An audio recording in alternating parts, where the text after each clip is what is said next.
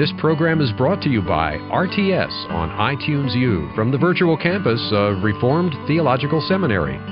To listen to other courses or to access other materials from RTS, please visit us at itunes.rts.edu. First, let's look at Christology. Throughout 1st and 2nd John, the doctrine of Christ is central. The writer affirms the teaching that Jesus Christ is human and divine and is the Son of God. Already in the introduction of his first epistle, he teaches the humanity and divinity of Jesus Christ. John writes that he, with others, heard Jesus, saw him, and also touched him with his hands. That is, Jesus is truly human. John concludes the introduction by inviting the readers to have fellowship with the Father and with his Son, Jesus Christ. 1 verse 3. Thus he clearly indicates that Jesus is divine.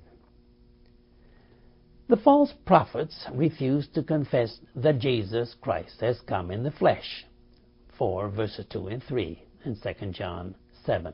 They deny that Jesus is the Christ, 2 verse 22, and that he is the Son of God, 2 verse 23. They taught that Jesus Christ could not have come in human form. John affirms the teaching concerning the humanity and divinity of Jesus Christ by asking, "Who is it that overcomes the world?" Only he who believes that Jesus is the Son of God. This is the one who came by water and blood, Jesus Christ. He did not come by water only, but by water and blood. 5 verse 5 and 6. And he states, quote, "Every spirit that acknowledges that Jesus Christ has come in the flesh is from God." 4 verse 2.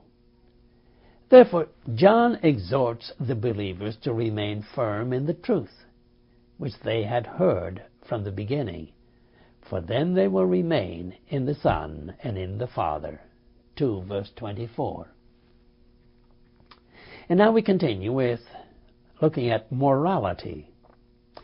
The false prophets who deny the central doctrine concerning the person of Christ also developed a warped view of sin and law. For instance, they claim that they are without sin, 1 verse 8, and make it known that they have not sinned, 1:10. They deny that fellowship with God demands that they must live by the truth, 1 verse 6. They refuse to follow the example Jesus set during his earthly ministry, 2 verse 6. They claim to be in fellowship with God, but continue to walk in darkness, 1 verse 6. And they profess to know God, but are unwilling to obey his commands, 2 verse 4. These deceivers ignore the commands of God by refusing to love their spiritual brother. In fact, John writes, "Whoever hates his brother is in the darkness and walks around in the darkness. He does not know where he is going because the darkness has blinded him." 2 verse 11. John is not afraid to call these people children of the devil. 3:10. They hate their spiritual brother. 2 verse 9. And deny him the necessities of life when it is in their power to give. 3:17. Affirming God's demands for a life that demonstrates obedience, John states that the person who lives in Christ imitates the life of Jesus. 2 verse 6. Seeks the purity that is in Christ. 3:3. Does not continue in sin. 3:6. And loves his fellow man. 4 verse 11. And now the claims that are made. With his "if we claim" statements, John succinctly delineates the teachings of the false prophets. In his refutation, he purposely falls into repetition. Notice first, the false teachers claim to have fellowship with God, but the truth is that they walk in darkness. If they know Him as a God of light, then fellowship with him excludes darkness. Now they live in darkness, deceive one another, and are devoid of truth. Next, they claim to be without sin, but they deceive themselves by not telling the truth. Third, they claim that they have not sinned, but as they make that claim, they designate God a liar. Moreover, the false prophets claim to know God, but refuse to obey God's commands and therefore live outside the sphere of truth. And last, they claim to be in the light, 2 verse 9, but are in the darkness because they hate their brothers. Their claims and John's refutations are repetitious in their simplicity. Nevertheless, John's purpose is clear. He exposes the lie and proclaims the truth. Now let's have a close look at the heretics in John's day. Who are the adversaries John addresses in his epistles? Granted that evidence from the first century is meager, we have sufficient testimony from writers in the second century. And although we must be careful in our evaluation of this testimony, we can readily see that the roots of heresy in the second century go back into the first century. The term Gnostic derives from the Greek word gnosis, which means knowledge, and is broad in meaning. Gnostics of the second century promoted various teachings, but a survey of these teachings falls outside the scope of this study. Gnostic teachings in Syria, in Palestine, and in Egypt, however, basically relate to our study. Therefore, I will briefly summarize these views. First, Gnostics exalted the acquisition of knowledge, for in their view, knowledge was the end of all things. Because of their knowledge, they had a different understanding of the Scriptures, and because of this understanding, they separated themselves from the uninitiated Christian.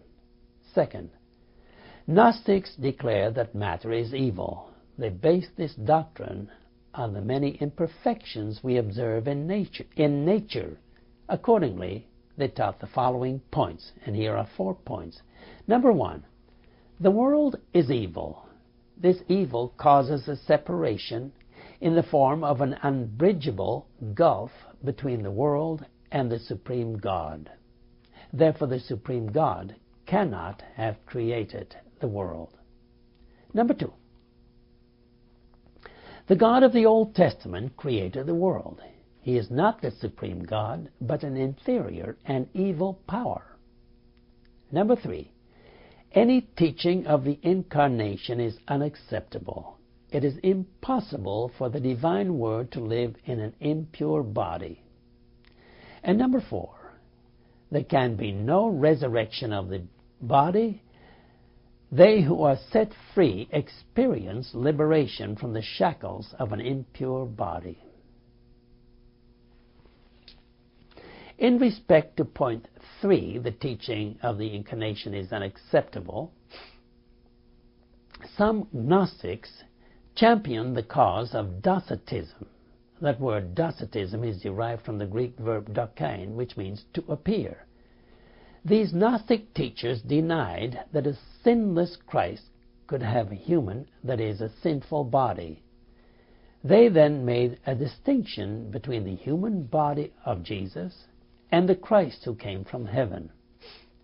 Christ only descended upon the body of Jesus. In this manner, the Docetists sought to maintain that the heavenly Christ had no contact with the body that was evil. They actually taught that Christ did not really come in the flesh. From the Epistles of John, however, we can ascertain whether the author directs his letters against the strict Docetists. Even though John stresseth the humanity of Jesus Christ, he does not indicate that his opponents regarded the body of Christ as a mere phantom. In the introduction of 1 John and throughout the first and second epistles, John affirms the unity of the two natures, the human and the divine, of Jesus Christ. Brown has compiled a list of similarities between verses 1 and 3. Brown has compiled a list of similarities between verses in 1 John and 2 John and teachings in the Gnostic literature. Here are a few. Number 1, the contrast of light and darkness, truth and falsehood. Number 2, the claim to sinlessness because of the special union with Christ. This has an echo in the Gospel of Mary, in which Jesus says, "There is no sin." Number 3, John teaches the biblical truth that God is light, and thus the believer is in the light. In the Corpus Hermeticum 1, verse 29, we read, "God the Father, from whom the man came, is light and life." End of quote. These Gnostic references are from a period that is removed a century or more from that in which John wrote his epistles. Also, these references, as they stand, are rather innocuous and seem to be no threat to the Christian community. Therefore, we need to look at the source that is contemporaneous with John and which is regarded as Gnostic by Christian writers of the 2nd century. So now we're going to look at Cerinthus.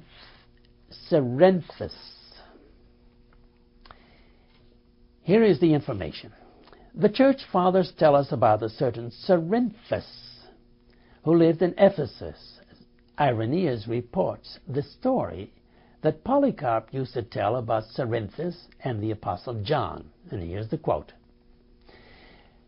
"There are those who heard from him that John, the disciple of the Lord, going to bathe at Ephesus, and perceiving Cerinthus within, rushed out of the bathhouse without bathing, exclaiming, 'Let us fly, lest even the bathhouse fall down, because Cerinthus, the enemy of the truth, is within.'"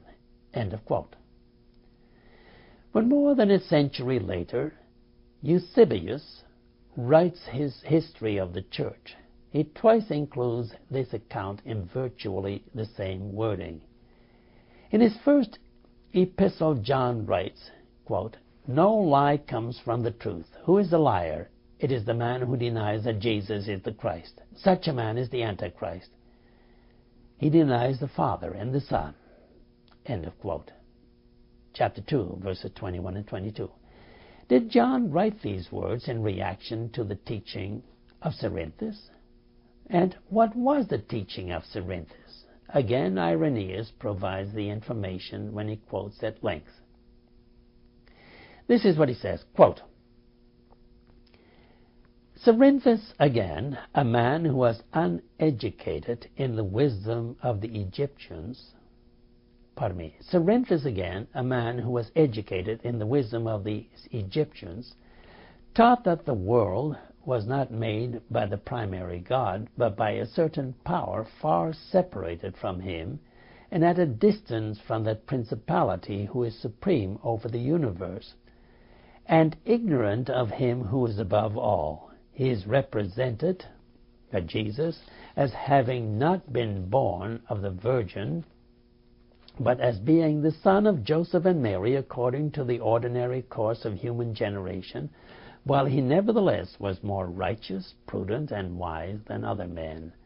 Moreover, after his baptism, Christ descended upon him in the form of a dove from the supreme ruler, and that then he proclaimed the unknown Father and performed miracles. But at last Christ departed from Jesus, and that then Jesus suffered and rose again, while Christ remains impassible. That is, he does not suffer, inasmuch as he was a spiritual being.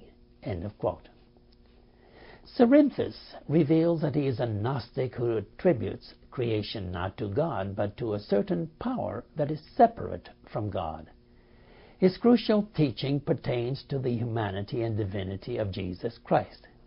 He distinguishes between the human Jesus, born according to the ordinary course of human generation, of Joseph and Mary, and the divine Christ. In the form of a dove,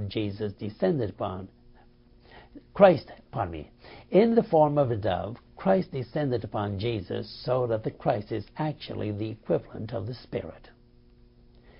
Cerinthus wants to separate the divine Christ from the sinful Jesus, who suffers and rises from the dead. According to Cerinthus, the divine Christ cannot suffer because he is a spiritual being. Christ returns or flies back to the pleroma, that is, the fullness. In his epistles, John reacts to this type of teaching. He calls the one who does not acknowledge Jesus Christ as coming in the flesh a deceiver and an antichrist. 2 John 7. He teaches that Jesus Christ, the Son of God, came by water and blood. 1 John 5:6. And he affirms the unity of the Father and the Son by declaring, "No one who denies the Son has the Father. Whoever acknowledges the Son has the Father also." 1 John 2:23. Thus he seems to write against the Cerinthian doctrine of the unknown Father. For John, the Son Jesus Christ and God the Father are one. We rely only on the writings of the Church Fathers of the first few centuries because we have no documents from the Cerinthians themselves. In the 4th century, Epiphanius mentions that a gospel according to Cerinthus was in circulation. Whatever the truth of that information may be, we have the distinct impression from all that has been written that Cerinthus was a formidable Gnostic opponent of the early Christian church, and that Irenaeus gives an acceptable description of the teaching of Cerinthus. If then Irenaeus has received his information from Polycarp, who was a disciple of the Apostle John, we have a fairly reliable account about the person and teaching of Cerinthus. Already in the closing years of the 1st century, leaders in the church vigorously opposed the threat of false doctrines that Cerinthus and others tried to propagate among the members of the Christian community. John saw that the false doctrine led to false practice and a disregard for the law of God. The Nicolaitans, see Revelation 2:6 and 15, who were contemporaries of Cerinthus, had made their presence known in Asia Minor. Irenaeus writes, the Nicolaitans lead lives of unrestrained indulgence. John composed his letters not only to counteract the aberrations in doctrine and life that opponents taught and modeled, he also wrote his epistles to strengthen the believers in their understanding of the nature and person of Jesus Christ and their faith in him. Now let's look at the detractors. What were the reasons for the composition of the 2nd and 3rd epistles? In spite of their brevity, these two letters show a difference in purpose. The 2nd letter addresses the same problems as the 1st one. The emergence of many deceivers, verse 7, whom John calls false prophets in 1 John 4:1. The 3rd epistle, however, is a personal letter to the writer's dear friend Gaius and contains advice on a matter that relates to local congregations. We now look at the deceivers. The heart of the matter in 2 John is identical to that of the preceding letter. John warns the readers about the false doctrine taught by many deceivers who say Jesus Christ did not come in the flesh. The parallel to this warning is John's repeated admonition to the readers of 1 John not to be led astray by deceivers. John tells the readers that such a deceiver is the Antichrist, that they should watch out not to lose their spiritual heritage, not to invite a deceiver into their house or house churches, and never to support him in his wicked work. On the surface, we see a contradiction in terms between the second and third epistles. In the second, the readers are forbidden to extend hospitality to the false teachers. But in the next letter, they are told to show hospitality to those who preach the name of Jesus Christ, 3 John verse 8. And yet upon reflection we notice that the contradiction vanishes when we see the purposes of these two parties. The one group wished to enter Christian homes to spread pernicious doctrine contrary to the teaching of Christ, 2 John 9 and 10. The other group refused to accept help and hospitality from pagans, but instead accepted food, lodging, and aid from Christians so that they together might work for the truth, 3 John 7 and 8.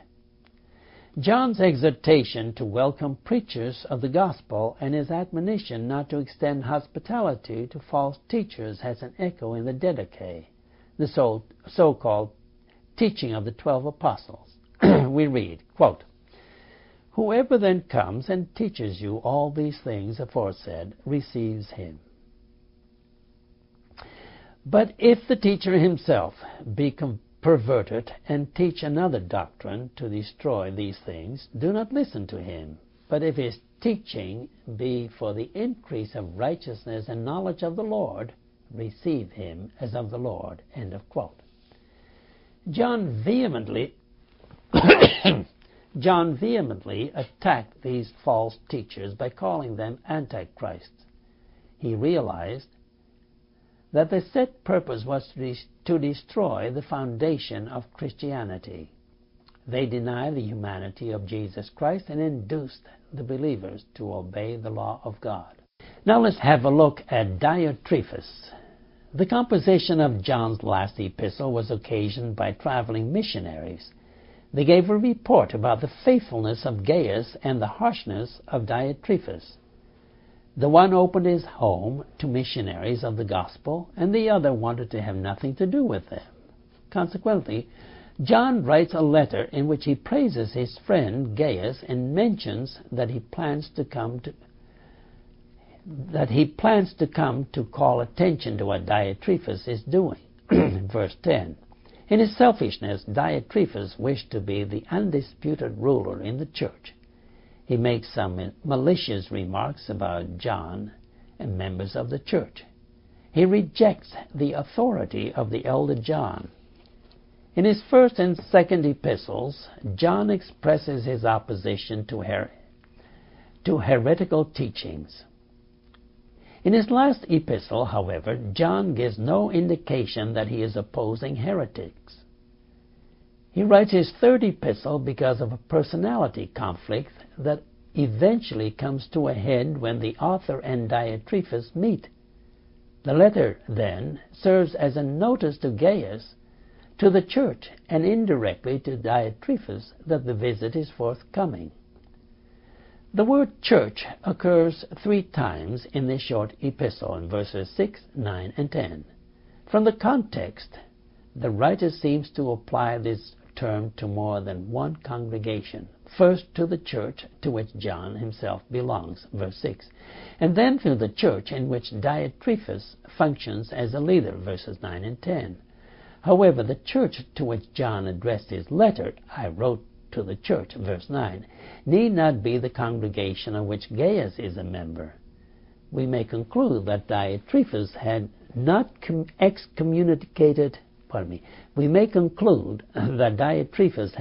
excommunicated Gaius. In itself, this point may indicate that Gaius belongs to another church. Last, John writes this third epistle to commend Demetrius. We know nothing of this faithful believer than that what the writer reveals. Demetrius receives a word of commendation. And now the time of the writing of these 3 epistles. In addition to putting a date to the composition of the epistles, we have to address the question whether the epistles precede or succeed the Gospel of John. Even though a study of the fourth gospel falls outside the scope of the introduction of the letters of John, we must consider the matter of temporal priority. Also, we ought to be careful not to construct an edifice to substantiate the claim when the author himself fails to provide the bricks for this edifice. The epistles themselves provide no information to help us in determining a date for their composition. Scholars generally date the composition of John's epistles about 90 to 95. The reasoning is that the epistles were written to counteract the teachings of Gnosticism, which was becoming influential near the end of the first century. Arguments for dating the fourth gospel before the letters of John center on the break between synagogue and church after the publication of the gospel. This break apparently indicates the reason that the epistles lack specific quotations from the Old Testament. That is, the initial recipients of the gospel differ from those who received John's epistles. Moreover, some passages in 1 John appear to be a direct reference to the gospel. God is light, and I am light. In general, the evidence seems to support the view that the gospel precedes the first epistle of John. In his second letter, John stresses the concept truth. He presents an elaborate exposition of this concept in his first epistle in chapter 1, verses 6, 8, chapter 2, verse 4 and 21, 3, 18 and 19, 4, verse 6, and 5, verse 6. False teachers who wish to enter the homes of believers do not present this truth, but the lie. For this reason, scholars favor the view that John wrote his letters in the sequence in which they had come to us. We are unable to detect references to time in any of the epistles. Therefore, if we accept the usual order of 1st, 2nd, and 3rd John, we assume that this is the order which has been handed down throughout the centuries. Does the 3rd epistle follow the 2nd? Even if we answer in the affirmative, we cannot prove anything about sequence. Certainly we cannot say that the remark in 3rd John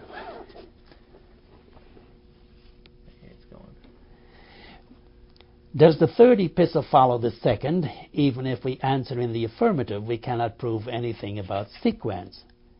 Certainly we cannot say that the remark in 3rd John 9, I wrote to the church, is a reference to 2nd John. The context of 3rd John 9 makes no reference to an epistle that has the message of 2nd John or even 1st John. In short, we must confess that we lack the necessary details to speak meaningfully about the sequence of 2nd and 3rd John. What is the content of the epistles? Anyone who reads the first epistle receives the impression that the writer frequently repeats himself. Is this repetition characteristic of the writer who is advanced in age? Are we seeing the work of an author whose culture and time differ from our own? Answering these questions, some commentators point out that the sequence of 1 John is not circular, but rather spiral in form. They see a spiral structure that is similar to the construction of the prologue in the Gospel of John. In other words, they view the structure of the first epistle as something that is typical of the Apostle John. Also, the discourses Jesus uttered in the presence of his disciples in the upper room, recorded in John 14 through 17, display the same characteristic. And now we're going to look at the theological themes in the first epistle of John. What are recurring themes in 1 John? After a brief introduction, 1, verses 1 through 4, in which he invites the readers to fellowship with the Father and the Son, Jesus Christ, the author says, God is light, 1 verse 5. The first theme, then, pertains to the characteristics of God. So first, we are going to look at the characteristics of God. John uses the motto, God is light, to refute the contentions of his Gnostics opponents who say that they can have fellowship with God, but not to have fellowship by the truth. Let me say that again. John uses the motto, God is light, to refute the contentions of his Gnostic opponents who say that they can have fellowship with God, but do not have to live by the truth. 1 verse 6. He tells them that they are living in darkness and are liars. He even goes a step further and asserts that they make God a liar. 1 verse 6 and 8 and 10. John strengthens the believers by assuring them that if they walk in the light, they have fellowship with one another. He assures them that God forgives their sins through the blood of Jesus. 1 verses 7 and 9. The love of God is the next characteristic. 2 verse 5 and 15. God's love illumines the believer when he obeys the commands of God, for then he knows that he is in God. The command to love is not new, but old. Therefore, the person who obeys this old command loves his brother and lives in the light. 2 verse 10. He is the recipient of the love and the light of God. He is the one in whom the Word of God lives. 2:14. The one who does the will of God has eternal life. 2:17. God the Father lavishes His love upon the children, and these children are told to love one another. Love originates with God. 4 verse 7. And the person who is a child of God knows Him because God is love. 4 verse 8, 10, and 16. How does a child of God express his love for God? By obeying His commands. 5 verse 3. The person who is born of God does not live in continual sin, for God keeps him safe from the evil one. 5:18. And why does God care for His child? God loves His child because of His Son, Jesus Christ, who is true God and eternal life. 5:20. Now let's look at the Son of God. Already in the introduction to his first epistle, John clearly demonstrates that Jesus Christ is human and divine. He states that Jesus Christ has His physical body, is eternal life, and is the Son of God. 1 verses 1 through 3. John opposes the teachings of the false prophets who deny the humanity of Christ. 4 verses 1, 2, and 3, and 2 John 7. The denial that Christ has come in the flesh is also the denial that Jesus is the Son of God. 4:15 and 5 verse 5. The Gnostics taught that because God dwells in pure light, His Son cannot live in an impure body among sinful men. The consequence of this teaching is that the Christ of the Gnostics cannot be God's Son as the Scriptures reveal Him. John reveals Jesus Christ as the person with whom we have fellowship. 1 verse 3. Who forgives us and purifies us from every sin. 1 verses 7 and 9. Jesus is the one who speaks in our defense before His Father. He is our defense lawyer. He is our defense lawyer who pleads for our acquittal and is able to set us free. 2 verse 1. He has offered Himself as a sacrifice for sin. 2 verse 2. John reveals that God commands us to believe in the name of the Son of God. 3:23. Believing in Jesus Christ must come to expression in acknowledging that Jesus Christ has come in the flesh. 4 verse 2. The person who confesses that Jesus Christ is the Son of God has fellowship with God and is a child of God. That person has faith in God. We now continue with faith in God. John explicitly spells out God's command, believe in the name of His Son, Jesus Christ, 3 verse 23. When we obey His command, we have fellowship with God and with His Son. The believer, however, must exercise the ability to discern whether the teaching is from God or from the evil one. He recognizes the Spirit of God when he acknowledges that Jesus Christ has come in the flesh. Faith in Christ is basic for the child of God, because that faith gives him the victory in overcoming and opposing evil and the world. Jesus Christ, the Son of God, is truly human. He began His public ministry by submitting Himself to baptism, and He ended His earthly life when He shed His blood on Calvary's cross. And Jesus is truly divine because He possesses eternal life. 1 verse 2 and 5 verse 11, 13 and 20. The difference between the believer and the unbeliever is that the one accepts the testimony God has given about His Son, and the other rejects this testimony and thus labels God as a liar. What is the testimony of God? John is specific, for he writes, quote, "And this is the testimony, God has given us eternal life, and this life is in His Son." End of quote. 5 verse 11. Everyone who believes in the name of Jesus Christ accepts Him as the Son of God, and through Him possesses eternal life. 5 verse 13. Jesus Christ is eternal life and shares this with all who believe in Him. Also, faith and knowledge are inseparably intertwined. John teaches this truth when he says, "And so we know and rely on the love of God that has been given to us."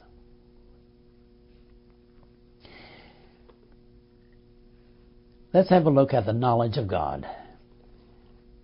The first epistle gives the reader a quiet assurance that God takes care of His children so that the power of the evil one cannot harm them.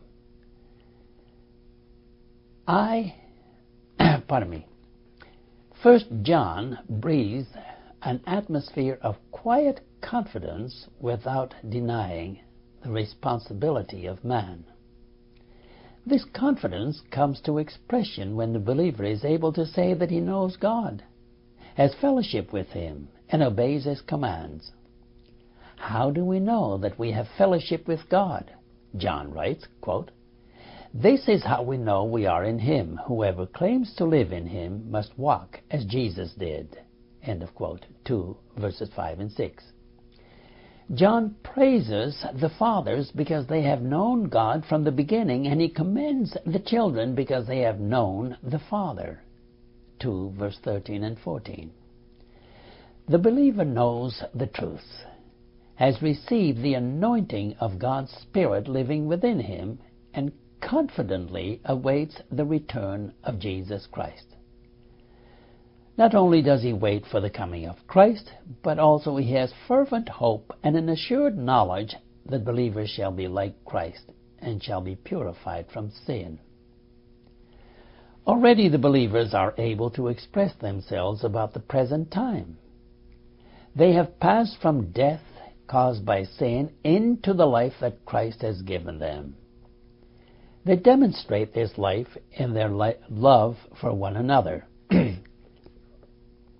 They know what love is by looking to Jesus, who laid down His life for them. When they see the effect of love in their lives, they realize that they belong to the truth and that God, through His Spirit, lives within them. John teaches that the believer, because he knows God, also has the ability to distinguish between teachings that come from God and doctrines that are false. The child of God knows how to recognize the spirit of truth over against the spirit of falsehood. He is able to do so because the Spirit of God lives within him. Finally, the believer has complete confidence that God will hear his prayers and petitions. whenever he asks anything in prayer, provided the request is in harmony with God's will, God answers that prayer. In fact, John removes every uncertainty about the future when he writes with absolute assurance, quote, "And we know that he hears us. Whatever we ask, we know that we have, that we asked of him."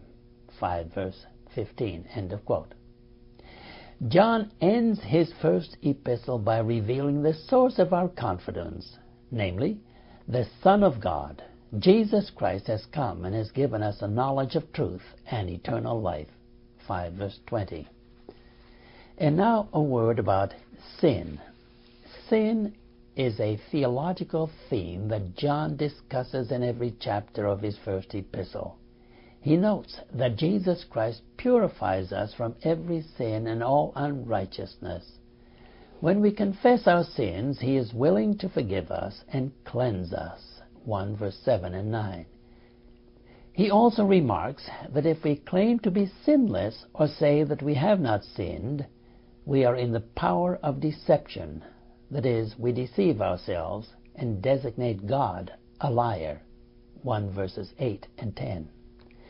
Remission of sin for all of us who have stumbled into sin becomes possible through Jesus Christ, the righteous one. 2 verse 1. He is the advocate for us in court when the Father charges us with disobedience. Then the Son of God speaks in our defense. He is our atoning sacrifice for sin. 2 verse 2. And we know that our sins have been forgiven because of his name. 2 verse 12. He fulfills the demands of God the Father, who initiated our redemption. In his love for us, God sent his Son as an atoning sacrifice for our sins. 4 verse 10. If the believer receives remission of sin, what is the assurance that Christ will keep him from sin? John replies by making 3 statements that begin with the expression, no one. First, no one who lives in him keeps on sinning. Next, no one who continues to sin has either seen him or known him. 3 verse 6. And last, no one who is born of God will continue to sin. 3 verse 9. The devil and his followers continue in sin, but this can never be said of the children of God. The believer obtains forgiveness of sin through Jesus Christ, but the unbeliever continues to live in sin. How do we know that we are children of God and not of the devil? John answers, anyone who does not do what is right is not a child of God, nor is anyone who does not love his brother. 3 verse 10. In pithy language, John states, sin is lawlessness. 3 verse 4. He returns to this statement toward the end of his first epistle, 5 verses 16 and 17. There he elaborates on the meaning of sinning willfully. He realizes that all wrongdoing is sin, but he adds that there is sin that does not lead to death, 5 verse 17. The sin that leads to death is a deliberate rejection of God's law. Whereas the Christian has a restraint against deliberate sinning of this nature, the world has no such restraint. John exhorts the readers to pray for the brother who commits a sin that is not mortal. He emphasizes that he is not exhorting his readers to pray for the person who has committed a mortal sin. To assure the readers, however, he reminds them that the child of God does not continue in sin, is kept safe, and is out of Satan's reach. And now a word about eternal life. In the literature of John, the teaching of eternal life is rather prominent. For example, in the so-called high priestly prayer, John declares, quote, now this is eternal life, that they may know you, the only true God, and Jesus Christ whom you have sent. End of quote. John 17, verse 3. In 1 John, the concept eternal life is embodied in Jesus Christ, so that the writer of this epistle actually says, quote, "We proclaim to you the eternal life which was with the Father and has appeared to us." End of quote. 1 verse 2. With the other apostles, John proclaimed the word of life. John discloses that this word is eternal, and therefore he implies that the Son of God has lived eternally with God for the benefit of men. He is the source of divine power and life in the old and in the new creation. Jesus Christ has appeared to give man eternal life. In one sense, this is a gift of life, as a promise, 2 verse 25. In another sense, it is a possession, for we already have passed from death into life, 3 verse 14. Perhaps we ought to think in terms of promise and fulfillment. In principle, we already possess eternal life because of our union with Christ. But the moment of death, when we leave this earthly scene and enter into eternity, we receive eternal life in full as promised by God in His Word. When we know the Son of God as our personal Savior and believe in His name, then we have eternal life. 5 verse 13. John assures us that God has given us eternal life. 5 verse 11. He specifies that the origin of this life is in the Son of God, and that whoever has the Son has life. 5 verse 12. Forgiveness of sin results in life. That is, if you see a brother committing a sin that is not mortal, then you should pray and ask God to forgive him, and God will give him life. 5:16. God grants him remission of sin and eternal life through His Son Jesus Christ. Throughout his epistle, the first epistle, John writes of eternal life which God gives to the believer, and he mentions that Jesus Christ is the embodiment of eternal life. In the conclusion of his epistle, he notes that the Son of God is the true God and eternal life, 5 verse 20, and that we are in Him. The purpose of 1 John is to make known that we, because we are in Jesus Christ, we have eternal life. Nowhere in John's epistle do we detect any contrast between the description of the present life in Jesus Christ and that of eternal life. John does not enumerate the differences of possessing life in the present and the fullness of life in the future. Instead, he describes eternal life in terms of intimate fellowship with Jesus Christ. When we are in Him, we possess eternal life. 1 verse 2, 2 verses 24 and 25, and 5 verse 20. And now, last, the return of Christ. What does John say about the eventual return of Jesus Christ and the life hereafter? Indirect and direct references to the event of Christ's return are few. Here are the indirect references. John mentions that this world and its desires will come to an end. By contrast, the believer who obediently executes God's will lives forever. He informs the readers that they are now living in the last hour, which includes the present era. And in this particular era, the Antichrist has come, 2 verse 18.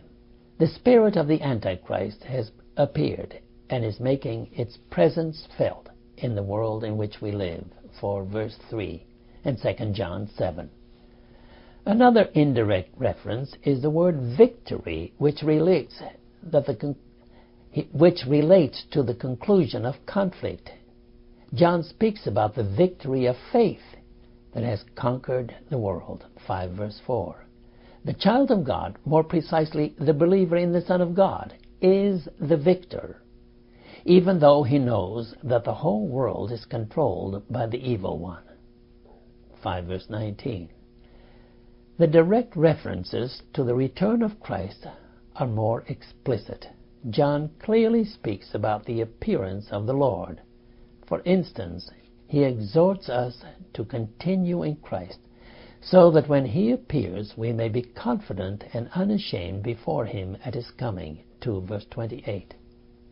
John refers to Christ's return and not to his first coming, as is evident from the broader context. He speaks with anticipation about our future status and appearance.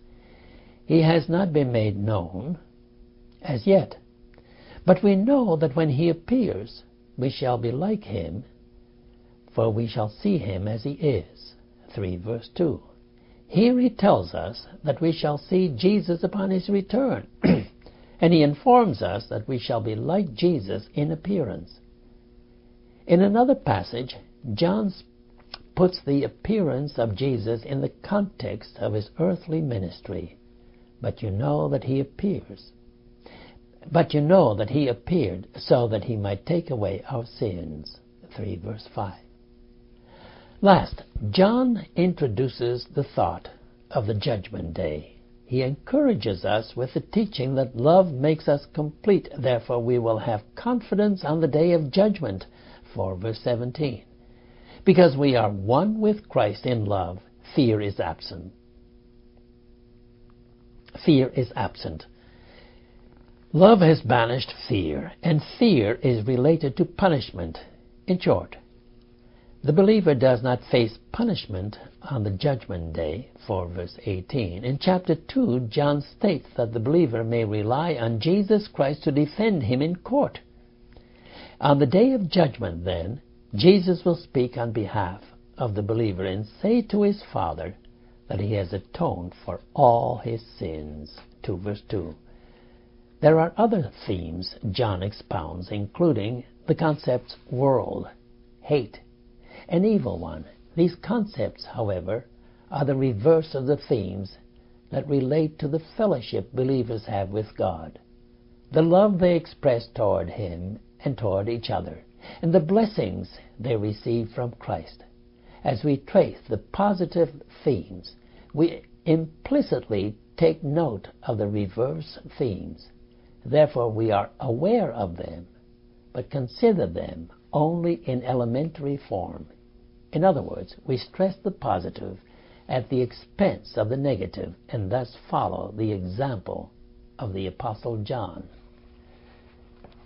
And now we're going to look at some exegesis, and I call your attention to chapter 5 of 1 John. 1 John chapter 5. And I'm interested in verses 6, 7, and 8. And this is the reading.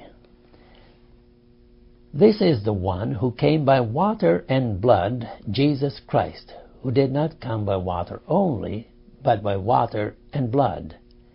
And it is the Spirit who testifies, because the Spirit is the truth. For there are three that testify: the Spirit, the water, and the blood, and the three are in agreement. And now we're going to look carefully at the following points. First, the word came. The person to whom John alludes is obviously Jesus Christ, the Son of God. The terms Christ and Son of God are synonymous. John uses the past tense to indicate that the coming of Christ is a historical event. He asserts a historical fact that is irrefutable. How did Jesus come? John says, by water and blood. By themselves, the words water and blood are quite intelligible. But what do they mean with reference to Jesus? Although interpretations are many and varied, scholars generally agree that the phrase relates to the history of Jesus. That is, the terms water and blood refer respectively to the beginning of Jesus' ministry, marked by his baptism in the River Jordan, and to his death on Calvary's cross. Two other views deserve recognition. First, some scholars link the terms water and blood to the two sacraments, baptism and the Lord's Supper. But whereas the word water literally stands for baptism, the expression blood has only symbolical significance in the Lord's Supper. Moreover, the term blood is never used to represent the sacrament of Holy Communion, and this is a serious objection. Second, other commentators think that the phrase water and blood refers to the wound in Jesus' side from which blood and water flowed, John 19:34. But one of the major objections to this theory is that it does not answer the question why Jesus came through water and blood. He did not come by water only, but by water and blood, John writes. John may have written these words to combat the heretical movement known as Gnosticism. One representative, Cerinthus, taught that the divine Christ descended upon Jesus at the time of his baptism and left him before he died on the cross. The Gnostics claimed that Christ did not experience death. In opposition to this Gnostic theory, actually heresy, which presumably had just begun to exert itself when John wrote his epistle, John teaches the historical veracity of Jesus Christ. The Son of God began his earthly ministry when he was baptized. He completed his ministry when he shed his blood and died. And secondly, we look at the word testify. John continues, and it is the Spirit who testifies because the Spirit is the truth. The word testify is rather significant in this paragraph. The Spirit is testifying as a witness to his birth, to his baptism, to his teaching, and the ministry of Jesus. John affirms the words of Jesus, "When the Counselor comes, whom I will send to you from the Father, the Spirit of truth who comes out from the Father, he will testify about me." John 15:26. The Spirit continues to testify to God's truth with reference to the person and work of Jesus. John states the reason for the testifying work of the Spirit. He writes, "Because the Spirit is the truth." John identifies the Spirit with the truth and alludes to the words of Jesus, "I am the truth." That is, both Jesus and the Spirit have their essence in the truth. The Spirit testifies because of his identity with the truth in Jesus. For there are three that testify: the Spirit, the water, and the blood. Of the English language translations, only two, namely the King James Version and the New King James Version, have the expanded verses in 7 and 8 as follows, quote, "For there are three that bear witness in heaven, the Father, the Word, and the Holy Spirit, and these three are one. And there are three that bear witness on earth." End of quote.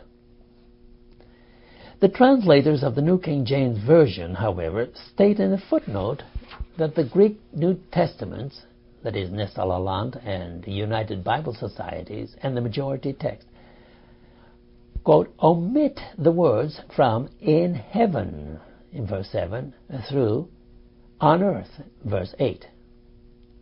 Only 4 or 5 very late Greek manuscripts contain these words. John actually writes that 3, Spirit, water, and blood, are testifying. But why does John place the historical facts of Jesus' baptism, water, and death, blood, to which the Spirit testifies, on the same level as the Spirit? How can water and blood testify along with the Spirit? We need to look at the text from a Semitic point of view. Impersonal objects can testify. For example, the heap of stones Jacob and Laban put together was called a witness, Genesis 31:48. And according to the Mosaic law, Deuteronomy 19:15, one witness is not enough. A matter must be established by the testimony of 2 or 3 witnesses. And now let's have a look at the word agree. John writes that the 3 agree. The 3 are in agreement. He means that all three witnesses say the same thing. Before a court of law, the factual evidence of Jesus' baptism, namely water, and death, namely blood, is in complete agreement with the testimony of the Holy Spirit. A person cannot accept either one or two of the witnesses and omit the third. All three stand together. Many scholars suggest that the terms water and blood in verse 8 refers to the sacraments of baptism and the Lord's Supper. However, the difficulty with this view is that the Spirit, whom Jesus mentioned first in rank, cannot become a third sacrament, because John gives no indication that the phrase water and blood has a meaning different from that in verse 6. We do well to accept the same interpretation for verses 6 and 8. And now a few remarks about the verses 5 through 8 of chapter 5. If we understand water and blood to represent the baptism and death of Jesus, we think of the earthly life of Jesus Christ. Jesus identified himself with the people when he was baptized, and he redeemed them when he died on the cross. Water and blood, therefore, are redemptive symbols for the believer. The believer accepts the truth that Jesus Christ came by water and blood. He knows that the Spirit testified to this truth. Moreover, he believes that the Son of God came to cleanse his people from sin and redeem them through his death. For the believer, then, these truths are basic. As soon as we reduce the death of Jesus to that of a mere man, so soon do we lose the cardinal point of the New Testament doctrine of atonement, that God was in Christ reconciling the world to himself. So-called theologies, which reduce talk of the incarnation to the status of myth, may be attractive to modern man, but they take away our assurance that God's character is sin-bearing love. The preceding program has been brought to you by RTS on iTunes U from the virtual campus of Reformed Theological Seminary, and may not be reproduced or disseminated in part or in whole for sale or for profit without expressed written consent. To listen to other courses or to access other materials from RTS, please visit us at itunes.rts.edu.